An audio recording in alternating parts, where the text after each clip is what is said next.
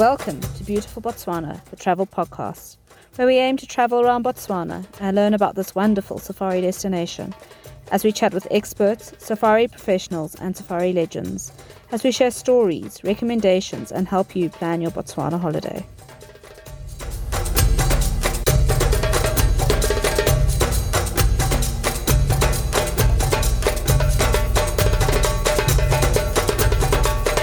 Joining me today for episode 10 of Beautiful Botswana is a couple who really are a power couple. It's really exciting to be interviewing two people together today. It's my first interview with multiple interviewees.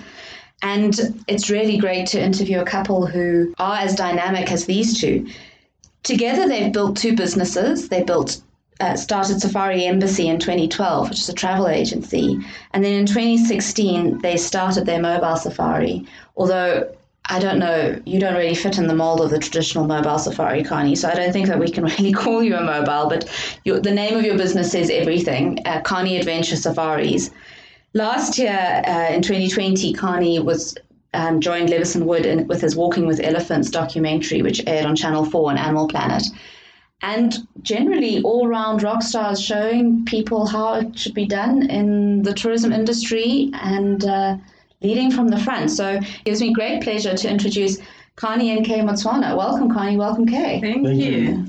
So normally you guys, you work together and you obviously partners in life, partners in business. But normally Connie's out in the bush all the time, Kay. How is this tourism sabbatical and lack of business due to COVID affecting things that he's now home? It's actually a wonderful thing to have him around at home. He's helping around with school runs. He's helping around in the garden. He's doing almost all the hands-on chores while I have time to rest. As compared to when it was just me, I have to run around the whole day doing some errands for work, doing school runs, and it was so hectic. So I'm grateful that he's home and we have time to just see each other and just be home with our kids. Yeah, that's so great. How's Mount Town Safari for you, Connie? It's nice to be with family. I'm spending more time with my beautiful wife and my daughter. Lots of playing. She's very active. So we're becoming good friends. Playing, and I'm also enjoying my school runs.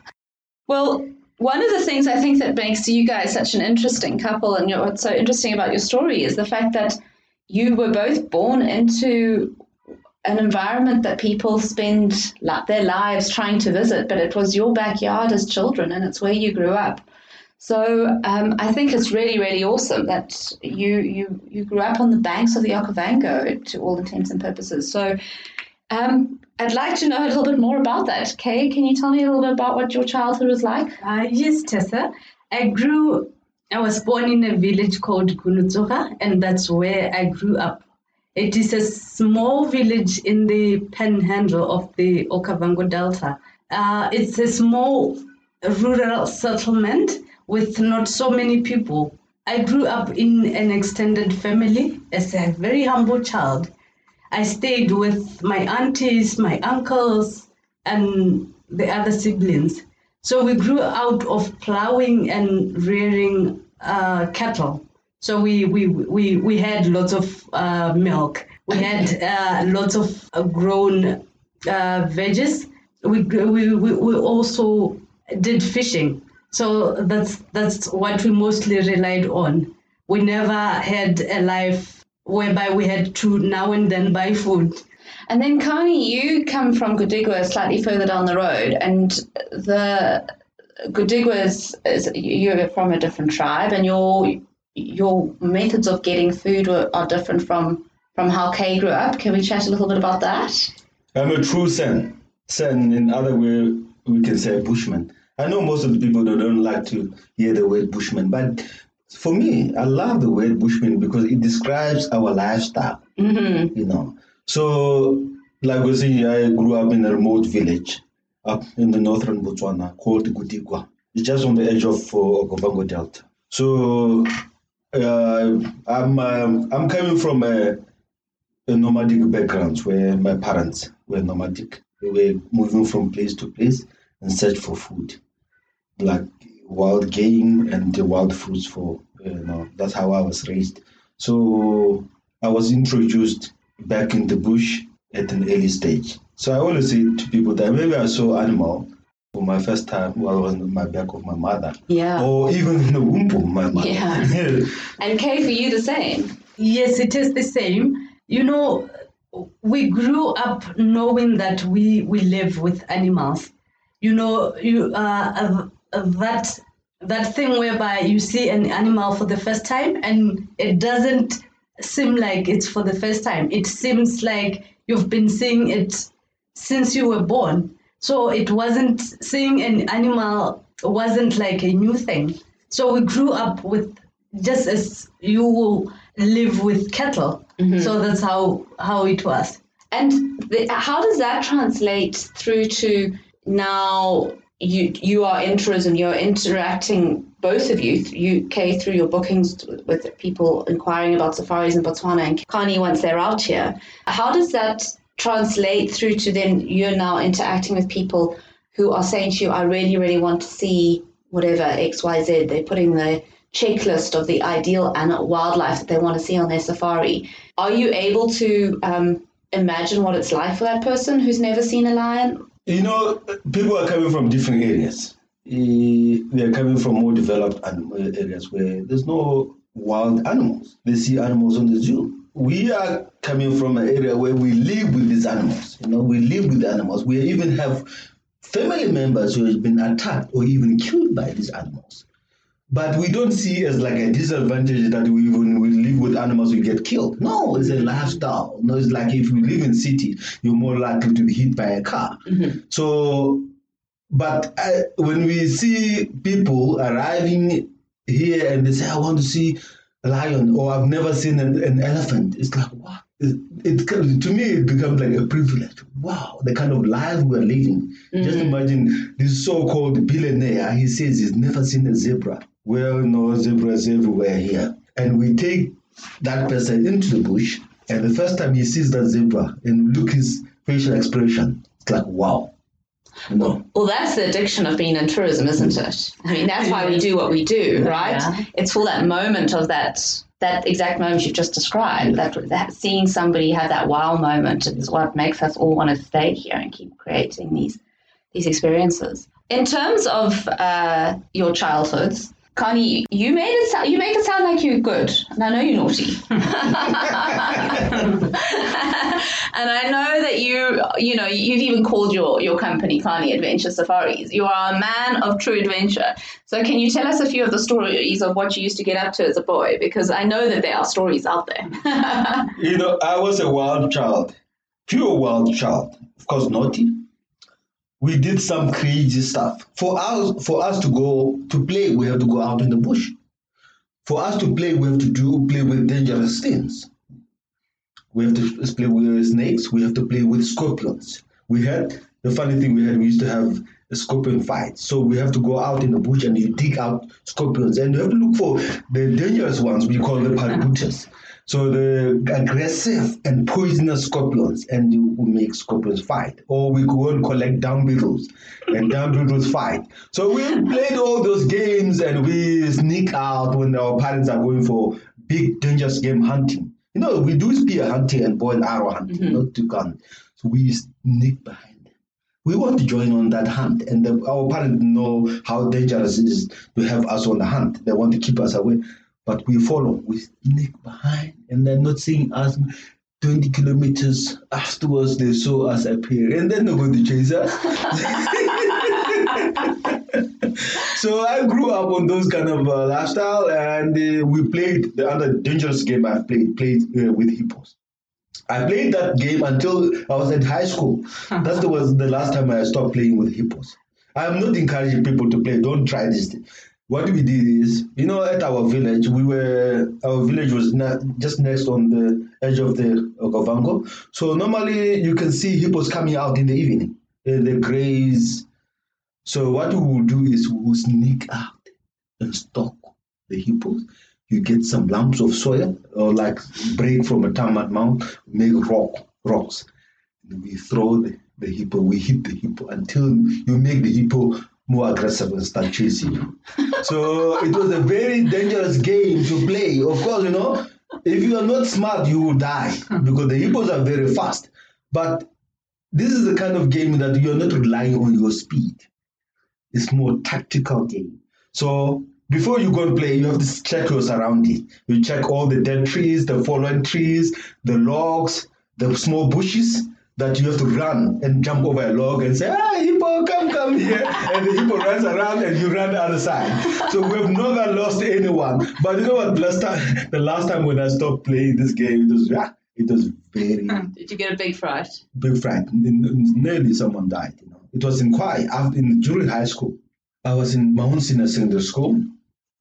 During those Easter holidays, we can't go to Gudugwa. It was like a long way, 3 days from here to go to Gudugwa. And so I had relatives in Kwai village.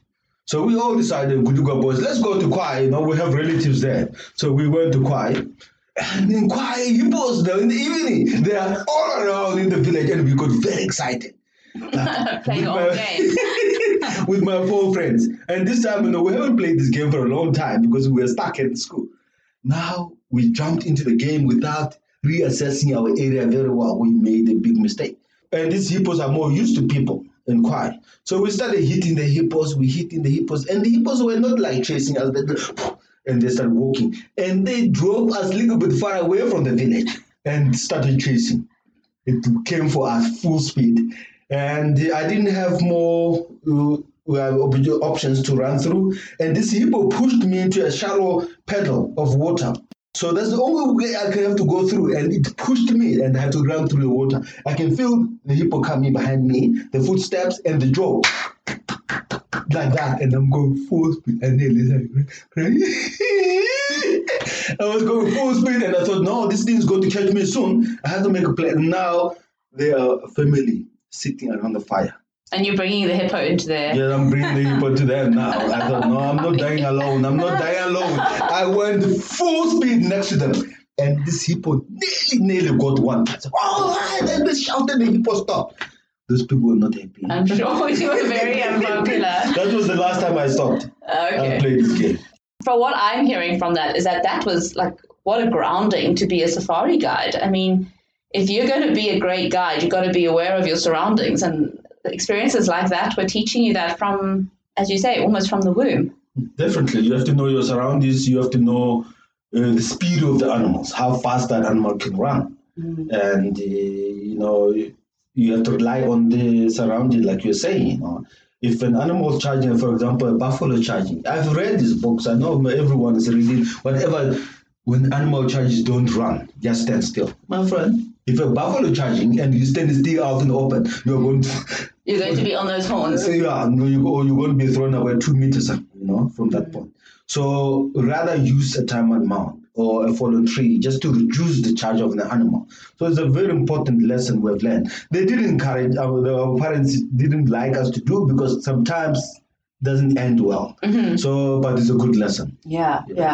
And basically you grew up almost guiding. I mean, you were in the bush, you were surrounded by wildlife, and what you do now is not that different from what you were doing when you were a child. Yeah, definitely. We swim across channels. Yeah. Went for fishing. We spent the whole day out there. Come back in the evening. We're doing lots of trekking. We do like spear hunting, so warthogs, like bow and arrow hunting, fishing.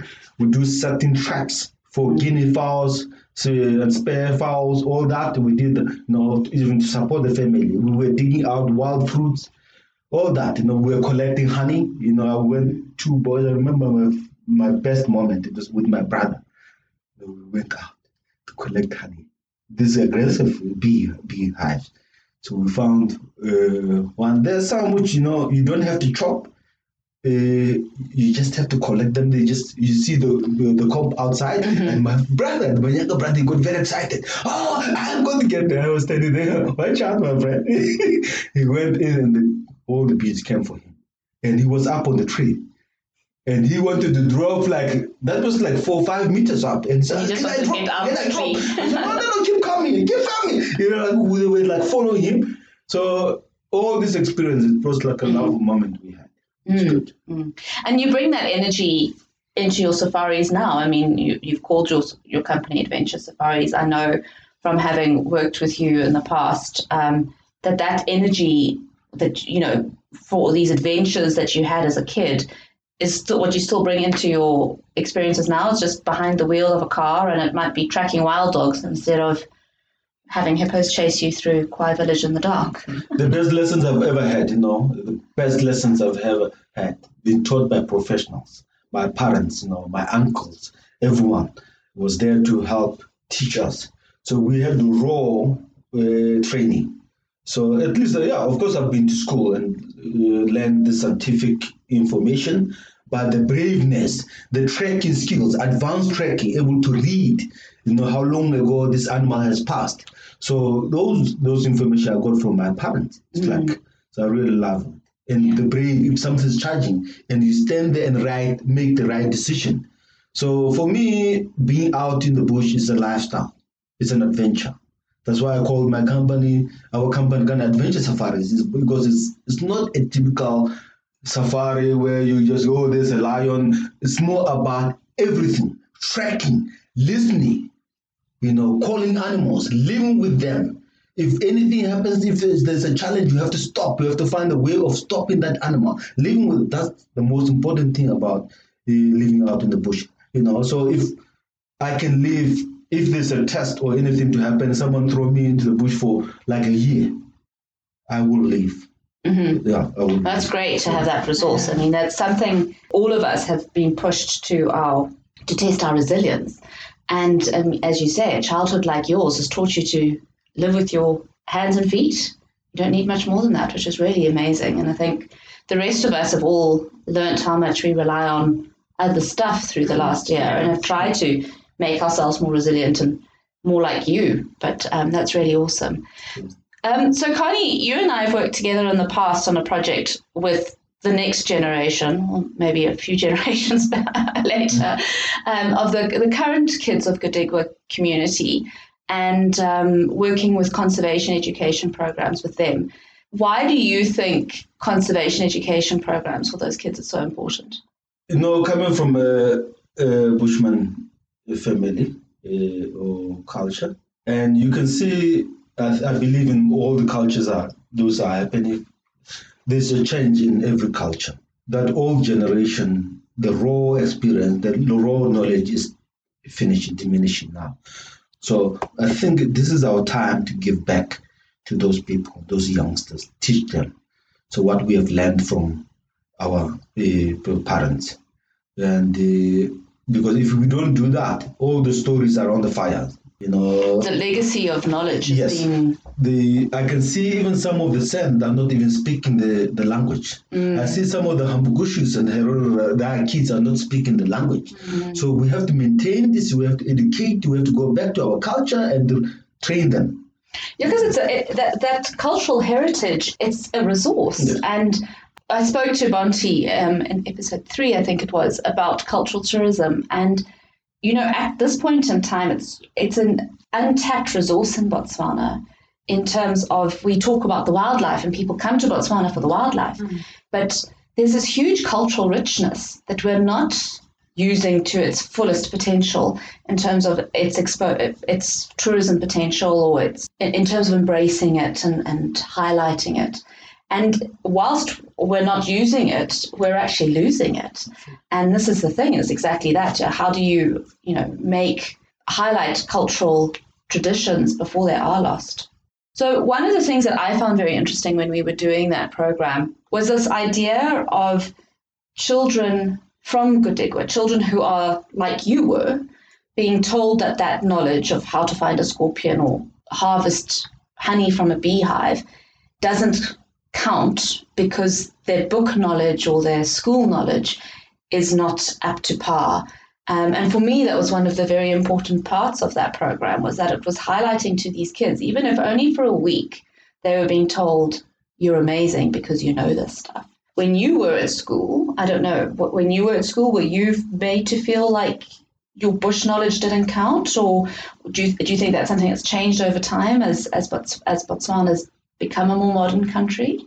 Yeah, it's true. I felt the same. Our bush knowledge did not count at school. We have to learn those subjects in different languages. Yeah. We were taught Setswana at school, which is different language. We were taught English at school. We have to learn 2 extra languages. And then you get tested. Yes, we tested on those languages, not even our mother language. And you're not taught your, let's say, for example, your maths was then taught in a second or third language. Yes. It wasn't taught in your home language. No. So that's the thing, We had, now like today I speak 4 languages, but we learned Setswana, everything was taught in school in Setswana and in English. They didn't teach anything about wild experiences, either with animals or either trekking. They didn't even touch that. When I met you, you were calling yourself Connie the Bushman, and I think it's fantastic. It's saying, this is what I'm proud of, this is my heritage, and it's something to celebrate. And I think that I'm just encourage as many people who can to highlight their culture and heritage and celebrate it. So, Kay, you are Ambakushu. Yes, I am. You obviously grew up around the corner from Connie, but you are way too sophisticated and gentle to have got up to the same kind of trouble as him. What kind of things were you getting up to as a kid? Like I mentioned, I grew up as a very humble child. Mm-hmm. So I did not go into doing so naughty stuff. Of course, we did, fishing. When we did fishing, it involved that risk of having to face the hippos, the crocodiles. Being out on a mokoro. Yes, and being in a mokoro where we were learning how to swim by then. We did those kind of things without the knowledge like him of knowing, if this happens, if I get a crocodile attack, what am I going to do? Of course, that sometimes comes naturally. You just act and you win. So with us, we got into those situations without having the tactics of being able to stand the situations that we were going to get while fishing. Otherwise, we did not get very involved in so dangerous situations. Mm-hmm. Of course, we did walk long distances going to collect reeds in the middle of the delta, maybe. Well, I was going to say that I think, it's all relative. You're comparing yourself to Connie. But I think if you compare yourself to somebody who grew up in a city, there was still a lot of wildlife risk around you. I see that.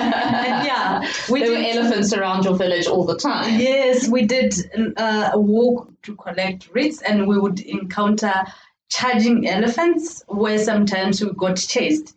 So part of it we did live in dangerous situations, but we managed to get through it. Mm-hmm. Yes. And then Gunutsoga and Godigwa are not that far apart. Did you know each other when you were kids? No, we didn't. We didn't.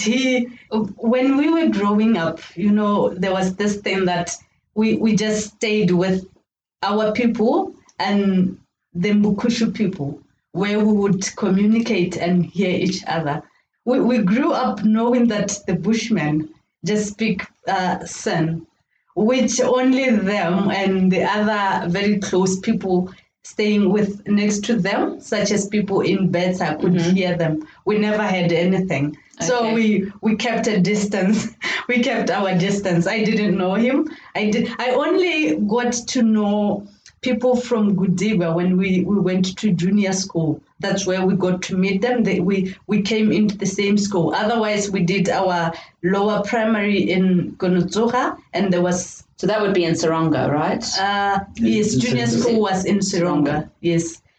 During the lower primary, it was just the people in Gunutsoga. We didn't have much of those coming from other villages to come school in our village. So we didn't know anything about the Bushmen. And that's changed now, right? It's a little bit more integrated It between is. the communities. I know from our time in Gudigwa, there were Hambukushu and Gudigwa. It's a terrible thing. Yeah, it is now. I do not believe you, Connie. Yeah, we get all the people around the 5 villages on the edge of the delta. We now mixed up. We interrelate. People from Gudigwa can go to Gunutsoga. They stay. They even have relatives in there. Look at the two of you. I mean, I'm sure if Connie's brother pitched up in Gunutsoga, your family would say, fine, you have a date. There's a good history to tell about this Mbugushu-Bushman relationship before. You know, there was a big hate. They didn't like each other. The Bushmen thought they were superior, and Mbugushu also thought they were superior another way. And our ancestors, they really hated Bushmen.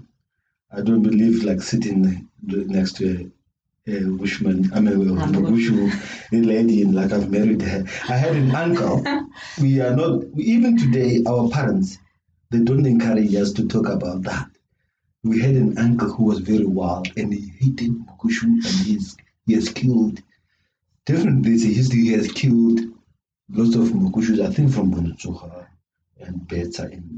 Wow. They used to travel from Gudigwa through to Namibia, through Caprivi Strait. And this guy, he hated Mbugushu that he tracked them and he speared them. Wow. With a spear. He speared them. So even today, they hate the same. That family, still the family of the people whom he killed, they are still alive. They're still alive.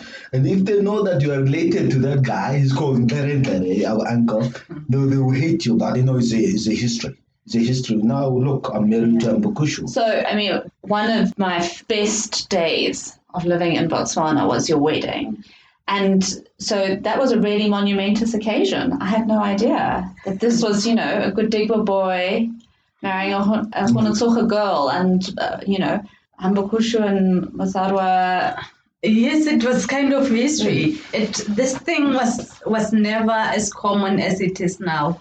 It was for a Masarwa to marry Mbugushu was a thing, a special thing. And we bring two cultures together, and people have now started embracing it. And that's amazing. Recently, I've seen lots of Gudigwa guys in Gunutsoga. Well, Connie, we know you are a mentor to your community. So they see in you and they're like, we look at that guy here. Even my own brother, he has a girlfriend in Gunutsoga. Yeah.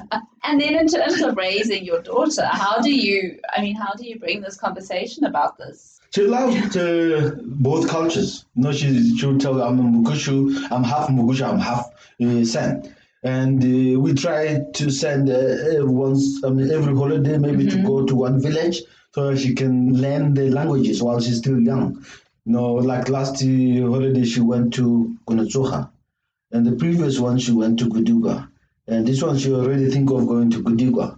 So she can interact with different family members and she can learn the language. So I think she's loving it.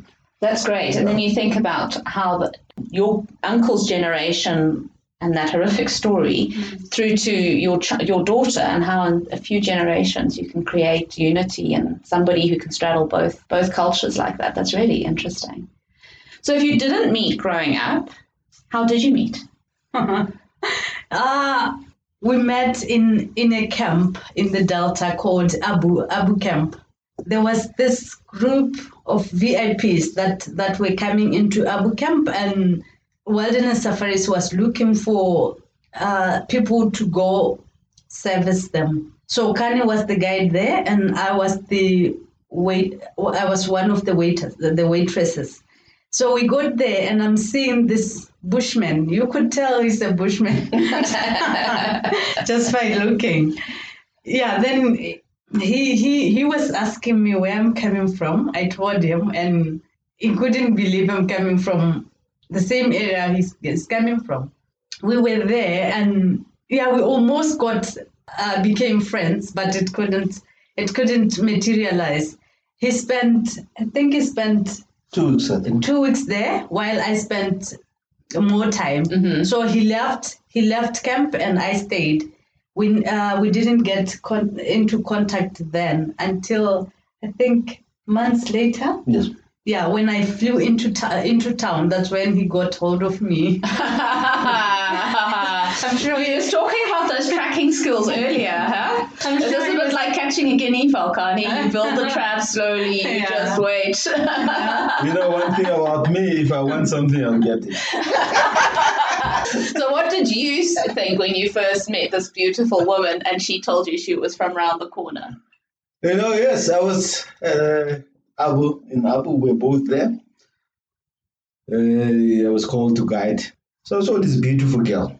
I approached her. Some person, oh, where are you from? I said, I'm from Gunutsuha. What? No. So I went to Soronga, to Ngambao Community Junior Secondary School. Then afterwards, I went to Mount Sinai Secondary School. Same schools as me. I've been through those schools. And she knew because of my family members, she's, my cousins, my nephews and nieces, she knows them. Okay, wow. And I looked at her, she's beautiful. She was a beautiful girl. Such a beautiful girl in camp. And all the boys, they were after her. I'm sure. They were after her, and I'm thinking, wow, what should I do to win? So I finished the trip back in Mount. I keep trying a number. I don't know where she stays in Mount. For me, is to keep trying. Maybe one day I'll be lucky. Maybe the number is going to ring. Every time I call, the number is not available. The number is not available. And one day it was such a surprise. It rang. Wow! It's like I celebrated. I said, where are you? Home. I've been waiting for like a month, so this time I'm not going to lose. And then after that, you were studying at the time when you met, right? It was the last year of my study. And Connie, you carried on guiding, and eventually you gained your experience, and then you decided to start a business together. What led you to deciding that you wanted to own a business and that you wanted to own this business? What made you think that Safari Embassy was the way to go? We had one thing, we have accumulated lots of good experience in the safari industry. Just coming from our backgrounds, the history where we're coming from, we had lots of experience already living out in the bush, meeting the animals, living with animals. Now we worked for one of the best safari companies in Botswana. They taught us very well. I started as a camp manager. I trained as a camp manager. I managed different levels of camps in Botswana. Then afterwards, I became a guide. So then I became a super good guide in Botswana. So with all that, then working with different people, my guiding experience, my management experience, all that, we thought, no, we can do something. And she brought admin skills, she trained reservations, all that. We linked the three, and with our personality, and we thought we can do something unique. What made us to start? But out of all these experiences, we also wanted to do something big for our people. We're coming from an extended family where, you have to support each other. So we wanted to continue that good, the caring heart of looking after other people as well, as long as we're looking after ourselves. Mm-hmm. Then we wanted to have a company that also cares about nature. If you were feeding from looked after by nature, and we still now been looked after by nature, we want to give back to nature as well.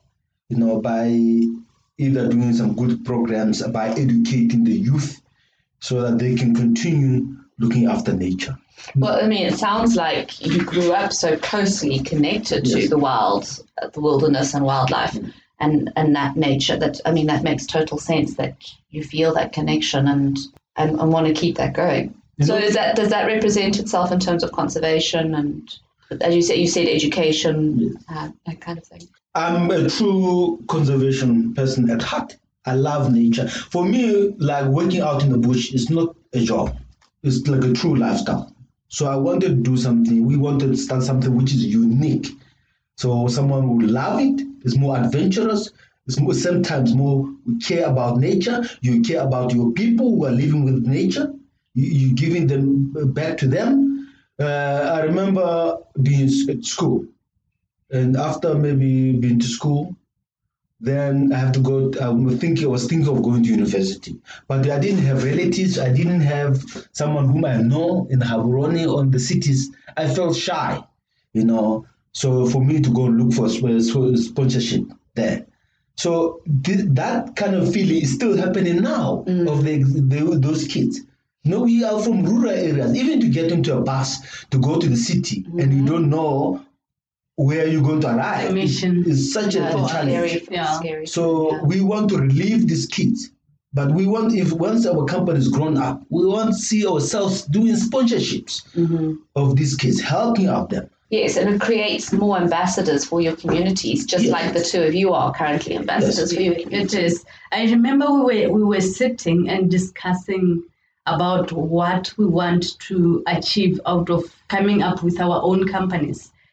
The main aim was, as he was saying, growing up, even for me to get to university was such a So against the odds, right? It is. The odds were not in your favor. Not at all. So I had such a small chance that it happened. So it's almost like a miracle. It was. And I got lucky that I knew some people who were in the city by then. So I made connections. We were talking, and they were able to find out what's available that I can do. So I got that. And I was imagining somebody who didn't have any relative or anybody they know. At the moment, we still have students who have their Cambridge certificates. They are sitting at home. They are doing nothing. Yes. And we want to see ourselves changing these situations. We want to have students who would see through our engagement that it's possible for you to come from a rural area such as Kunutsoga, Gudigwa, Seronga, Beta, and go to university either in Gaborone, in Cape Town. Yeah, and breaking that idea that I'm from here and therefore this is all I can do. Yes. And creating that. Because as you say, it's just about making the gap. This is possible. Yes. And then people will believe more. They'll take their studies more seriously because it actually can take them somewhere. Yes. But what would you say to somebody who wants to sort of follow behind your footsteps, that they grew up surrounded by wildlife like you and they're passionate about being in the bush and they're leaving school now? What would you say to somebody like that in terms of how to be successful in the industry? One, you have to love nature. If you want to do something, you have to like it or love it. Do it to your fullest. You don't have to do it for the sake of a job that you are getting money out of it. I've seen lots of guys fail, or a lot of guys go into trouble. It's a very dangerous area. If you think I'm going to make lots of money and you're driving yourself into a wrong job, because you can make someone die quickly. You have to have love of what you're doing and also respect out of all the connection. If you have the connection, the respect of nature, then you are on the right track. And do your best, study, get yourself involved, get yourself connected with lots of experienced people, your parents, the people on safari, the guides, all that, learn from them. Then you become a good guide, or you become a good manager on the camps, or become a good waiter. So do your best. And at the same time, don't forget that someone is teaching you that knowledge. You have to do the same. Don't be selfish. You have to have a caring heart, that to give. So make sure that you train, you leave your footprints when you leave. So that's what I want to tell them. You leave your footprints. They have to be brave enough to step out of their comfort zones. Venturing into either business or joining to work for a company. It requires you to have a heart that would feel like, I want to do this. So if you are to go into tourism, you have to know that you can do it. You can make an impact out of the choice you've made, either to have your own company or to work for a company. And that involves the understanding of knowing that tourism is not just about making money. We have a whole lot of an area to conserve for our kids and for our kids' children. And it's also about what Connie was talking about earlier, that guest having that wow moment and creating that for them. If you can get joy out of that, you can thrive in this industry. But if all you're thinking about is the tip the guest's going to leave you at the end of their stay, you're not worried about creating wow moments for that guest. No. My best experience during my guiding careers, because of my experience, I was given like super class, like most experienced guest or repeat guest to guide. And one day I had information that, you're going to guide, those guests who are coming are very difficult. So you have to be very careful. They are complaining all the time. They're super. Why is all the camps are complaining about these people? And I was the last guide to guide them. I didn't believe that they are difficult. I think maybe the two are not connecting, or the guests are not they're missing out something. Or the guides or the camp or the service people are missing out something. I want to understand what is exactly wrong. Because all these guys are telling me, these guests are difficult, but they're not telling me what exactly wrong. I picked them at the airstrip and we started talking. There were two lawyers, two girls, ladies. They were both lawyers. So I wanted to find out what was the experience from the camp. And they were telling me, and they were bringing out small things. It was nice, but then this was like this. It was nice, But one thing they told me, which I felt, these girls are not difficult, is, what, we want to see, we're so happy if we can see heads of elephant, like a head of elephants crossing a river. You see, crossing a river with babies and different age. Okay, that would be nice. And we want to spend more time in the bush.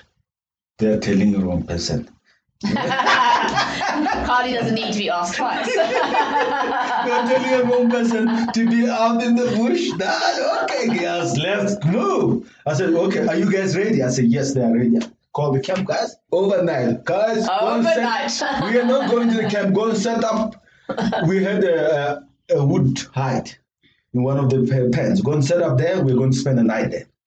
We went straight there. We spent the night there. The experience we had, it was mind-blowing. They were wonderful ladies. I didn't see even a single problem.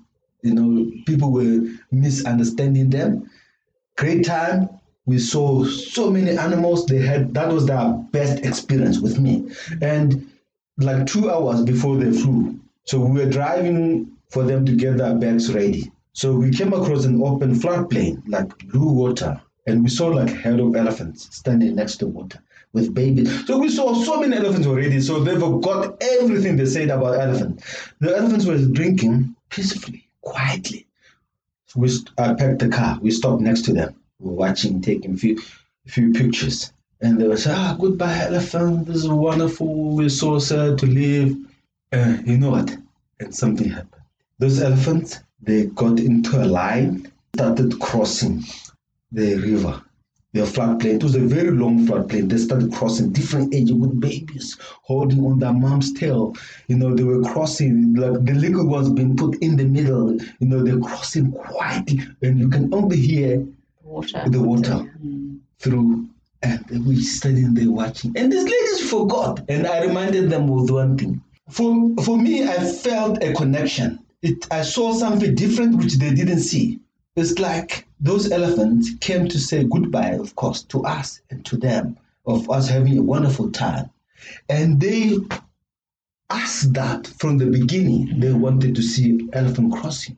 It's a thank you to my people, to my ancestors, for that we delivered. We had a great time. Blue water, elephants, heads of elephants, no trumpeting.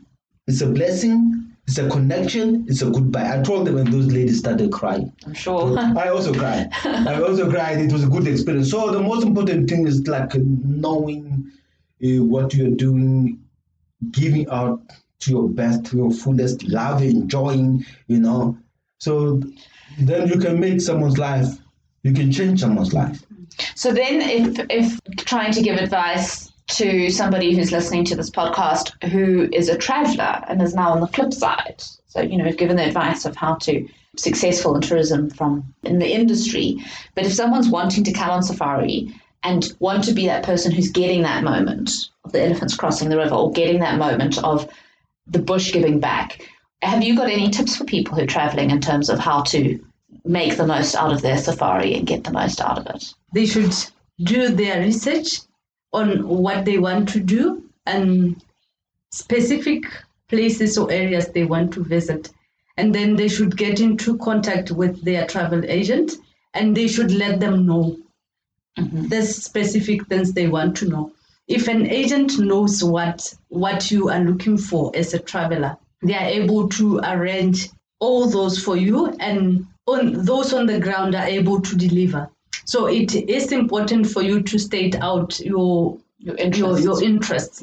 Because, you're not going to get elephants crossing a river in February. Yes. No. So if that's what you're coming for, don't come when it's raining and all the elephants are on the Mapani. Oh, yeah. You're just not going to have that experience. Then they are able to also advise. So if you're looking for an activity that doesn't happen in a certain moment, they're obviously going to advise you to either postpone or move your dates to a suitable period. It's like one of my most favorite things, which I discuss in the episode with James Wilson about life in the Chobe, is watching elephants cross the Chobe River.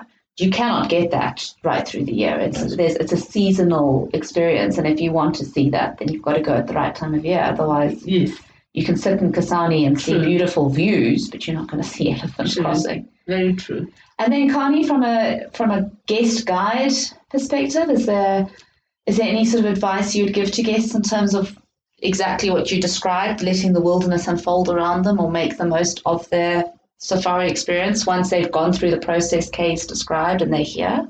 One thing I've recently learned is, in the past, I was guiding just to show guests animals and that, whatever they wanted. But I'm back to the roots where, I want to give you the unique experience for us to communicate with nature. For you to communicate with nature, or do you want nature to do things for you? You have the full connection and respect. I want someone to believe on me, when I'm doing my job, to believe on me. Then you see things which like miracles. So come, respect. I'll give you the respect. We both respect nature. I know you want to see a kill. If you have the right connection, you can activate the behavior of those animals to do something for you. So I will always say that don't come with one set of things you want to see. Let the nature perform for you. Bring an open mind. Yes, let the nature perform for you. I'm going into an old traditional way of going out in the bush. I remember my father was telling me, like he was a fortune teller. You want things to happen. If you want to be successful, things to happen for you. I know that my company will be successful of the energy I'm sending. I go to a camp where things were not happening, and when I get there, things will happen because the energy I'm sending. When I go to the bush, I pray. Pray not like, God, give me whatever. No, I pray to my ancestors. Let nature do miracles. I'm out there, make nature. I want to communicate with nature. When the lion roaring, I can exactly mean what that lion is saying. So those are the kind of connections we want. Caring. Be out there enjoying it. Let things happen. Unseen things to happen for you. I like that. Let things happen. Yes. I think that, and I understand for so many people, control, whether it's real or perceived control, is their thing. Every day they're in control and landing in Maun and going through passport control and immigration and getting on a little plane and flying off into the Delta. It's not easy for people to drop that control. Yes. But if you do, and you trust, as you say, and respect the guide giving you this experience, and you open your heart to what nature will provide, it will provide. I had the most difficult time of guiding some guests. They were in Africa so many times. They know all the camps. They know all the best guides. But they haven't met Kani. They haven't met Kani. And I can hear them at the back, talking. Things are not happening. I can see there's no tracks. And we want to find lions, nothing. We want to find leopards, nothing. No tracks. Things are not there. We see a few elephants then there. it's the energy that I said I can feel something hitting up at the back. And this guy started judging me. You know what? 2 days I was trying to find, for me to work, I need to find tracks. I want to hear signs. Even either alarm calls, either birds calling or Jennifer's, whatever, or Palas, nothing. It was quiet. I felt like there's something wrong here. But now I want to correct these guys. I want to clear up that negative energy. What should I do? I pulled aside. I'm brave, I have the heart. Now, if you want to hear from me, I can tell you. I won't tell you. After hippos chased you through Kwai village in the dark. Yes. What's to guess? Yeah. So I thought I have to tell them, not that I'm arrogant or I'm aggressive. No, I'm doing the best for you. It's your holiday. I want to give back to you. This is for you, it's not for me. I've seen animals, I've seen killed so many times. It's not more about me. It's about you. I'm helping you. I pulled them and said, come on, guys. There's a problem here. We need to clear this thing. I know you've been to Africa so many times, but for me, I'm a San bushman. I work with ancestors, and my ancestors, they don't play games when I'm out in the bush. If you are terrible, if you start judging, they will block for me to perform. So I work with from a gift. That part is missing because I feel there's something which is lacking between us. There's no connection. Let's get out and do a ceremony. So ceremony, we came out of the vehicle. We called our ancestors. Both, they were calling the ancestor. I was calling my ancestor with our own language. We had grass together, and after calling ancestor, we started. And I can feel I became live again. Things started happening, Lion tracks started showing. Leopard tracks, we started seeing leopards. And so these are the things I want to give back to tell people that, with me is love, connection, respect. Let's go out and see what the bush is going to provide. But I'm sure you'll also find if you were to meet them again, they probably would say that ceremony was one of the most memorable things, almost more memorable than the lions and the buffalo, because that's it. People are not visiting wildlife. They're visiting a country and they're visiting a people. And trying to create that connection with the people really is also part of what visiting Botswana is about. Yeah, I've seen guests on the safaris that I've joined with him. I've seen guests crying after doing the ceremony. So it's an experience on its own. Mm. No, I mean, and then Connie, your energy and your passion for the bush comes through. So I'm sure being on a safari with you is an absolute privilege for anybody. And I think that, this is it.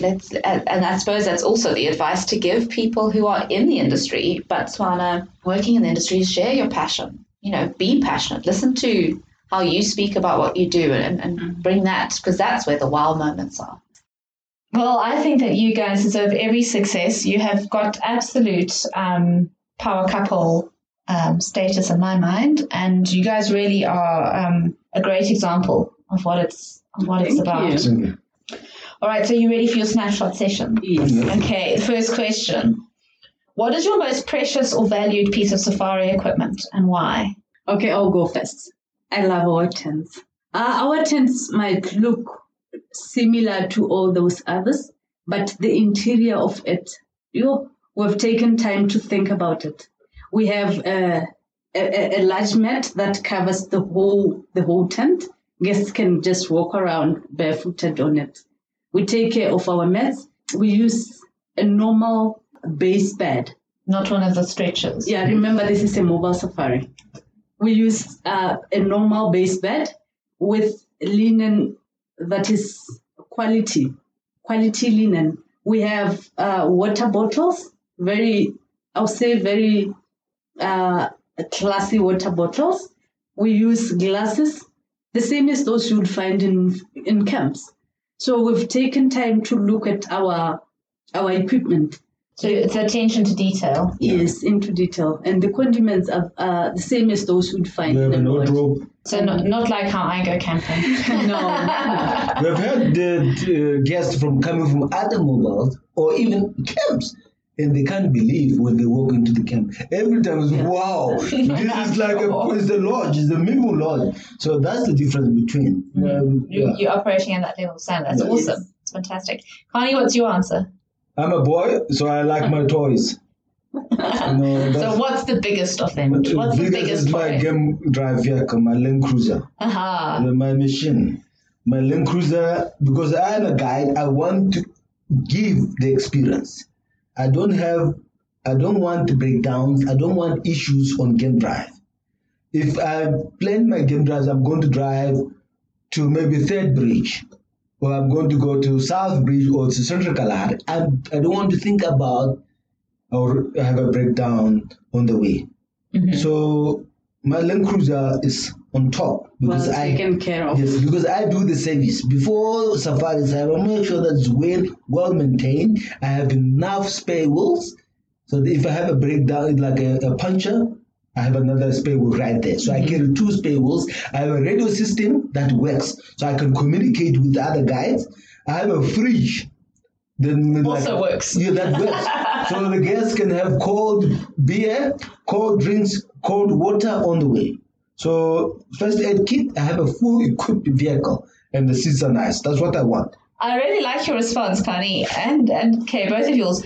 I've asked this question now to 8, 9 people, and nobody, although I say nobody, but actually Claire Doolan in the previous episode, she also talked about her vehicle. And that's a very valid point. You can't go on safari without some mode of transport, and it better be reliable because you're going to be in the middle of nowhere and need it to be reliable. No, I have been on safaris for other companies, definitely. With the kind of vehicle you start worrying as a guide.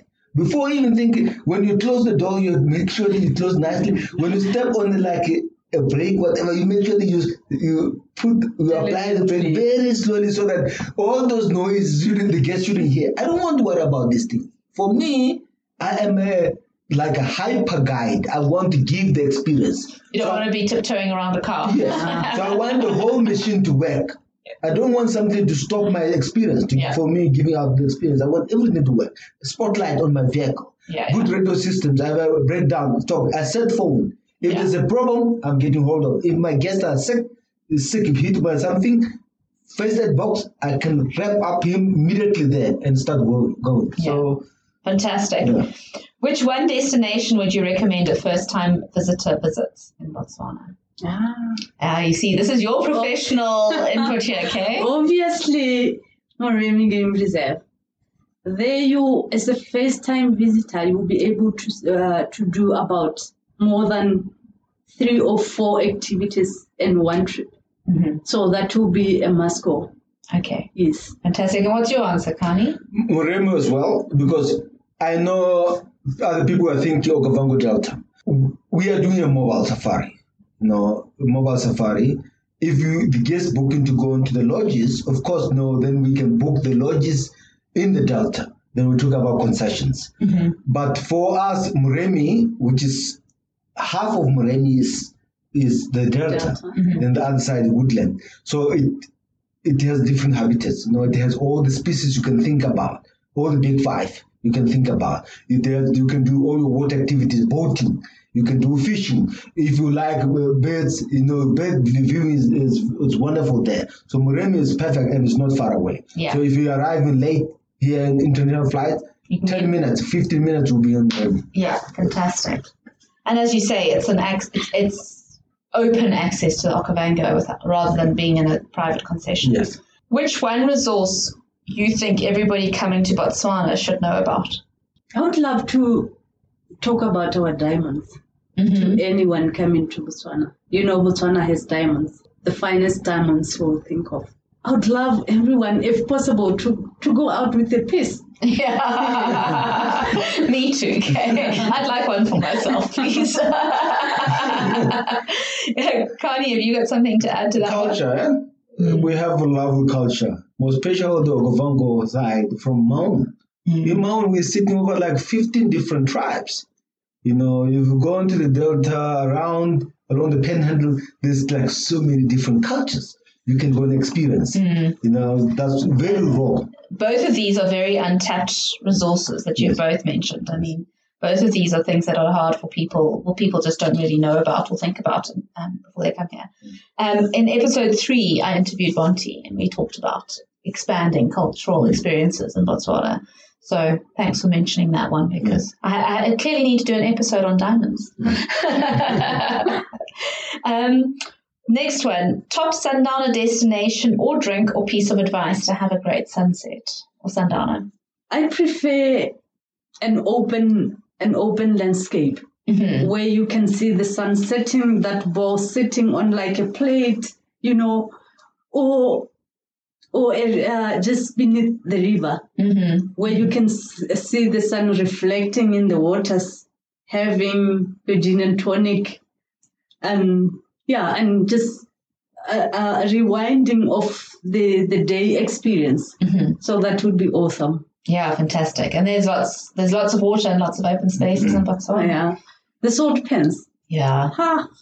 Yeah, they do offer one of the best views of the sunset. So interestingly enough, I think the salt pans have come up in every single episode.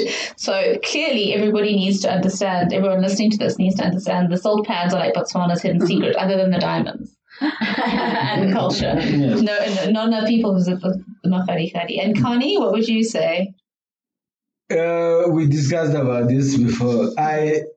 To be honest, I am not a Sundowner fan. Okay. In my guiding career, because one that makes me not to like Sundowners is because I'm more into the experience, wildlife experience. I'm more about what's happening out there.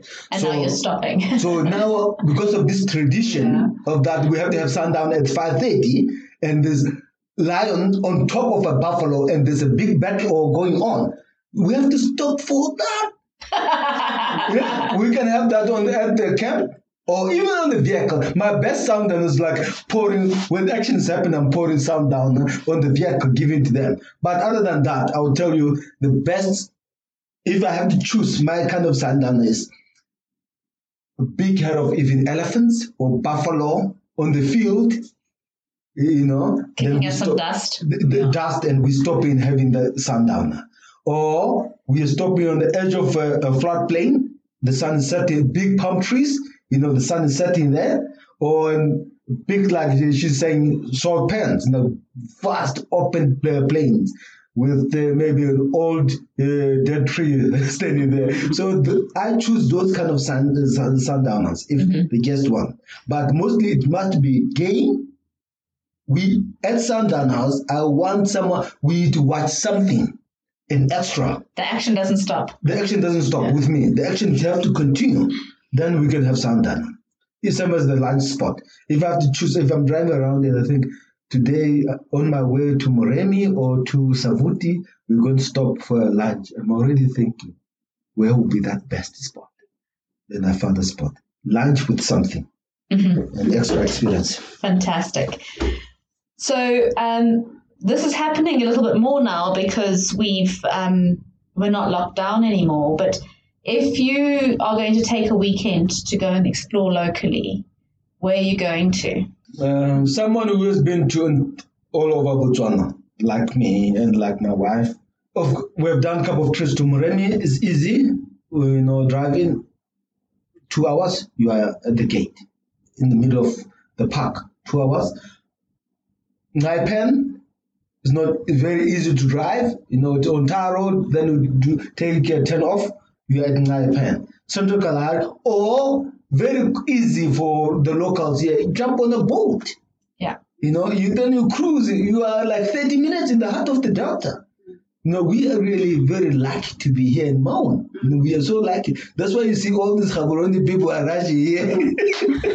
Yeah, we're very close to almost everything that we offer. Yeah. So, or even, I love Savuti.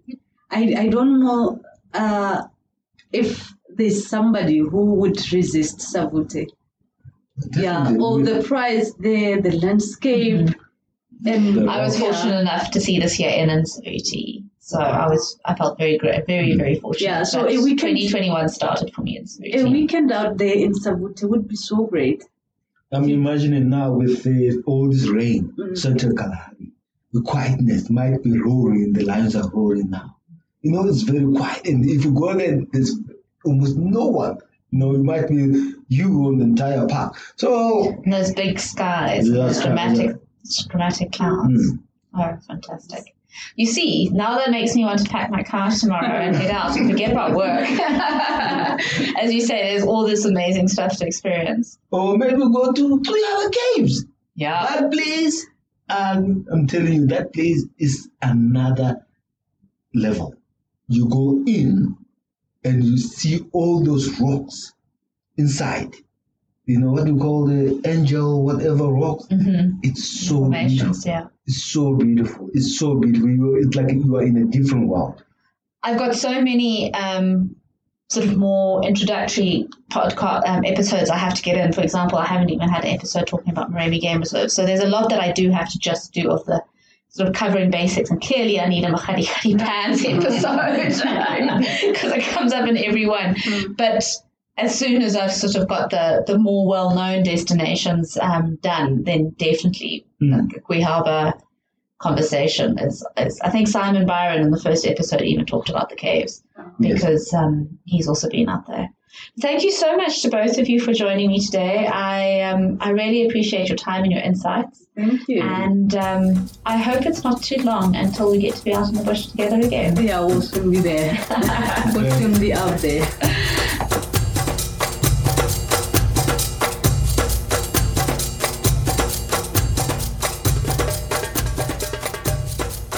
That was Kani and Kay Motswana of Safari Embassy and Kani Adventure Safaris, sharing their experiences growing up on the edge of the Okavango Delta, their lovely love story. Thank you for listening to this episode, and to everybody who gave me such great feedback after episode 9 and my long hiatus. I really, really appreciate it. If you are out there listening, please subscribe or leave a review wherever you listen to your podcasts. It really makes a difference to my growth. So I really appreciate that. I feel very chuffed that I've managed to get a second episode out so quickly after the last one, and that I'm back in my groove in terms of recording episodes. And I do apologize about the sound quality in this episode. We had a fair amount of background noise. But thank you so much for joining me on this next step on this journey. Till next time.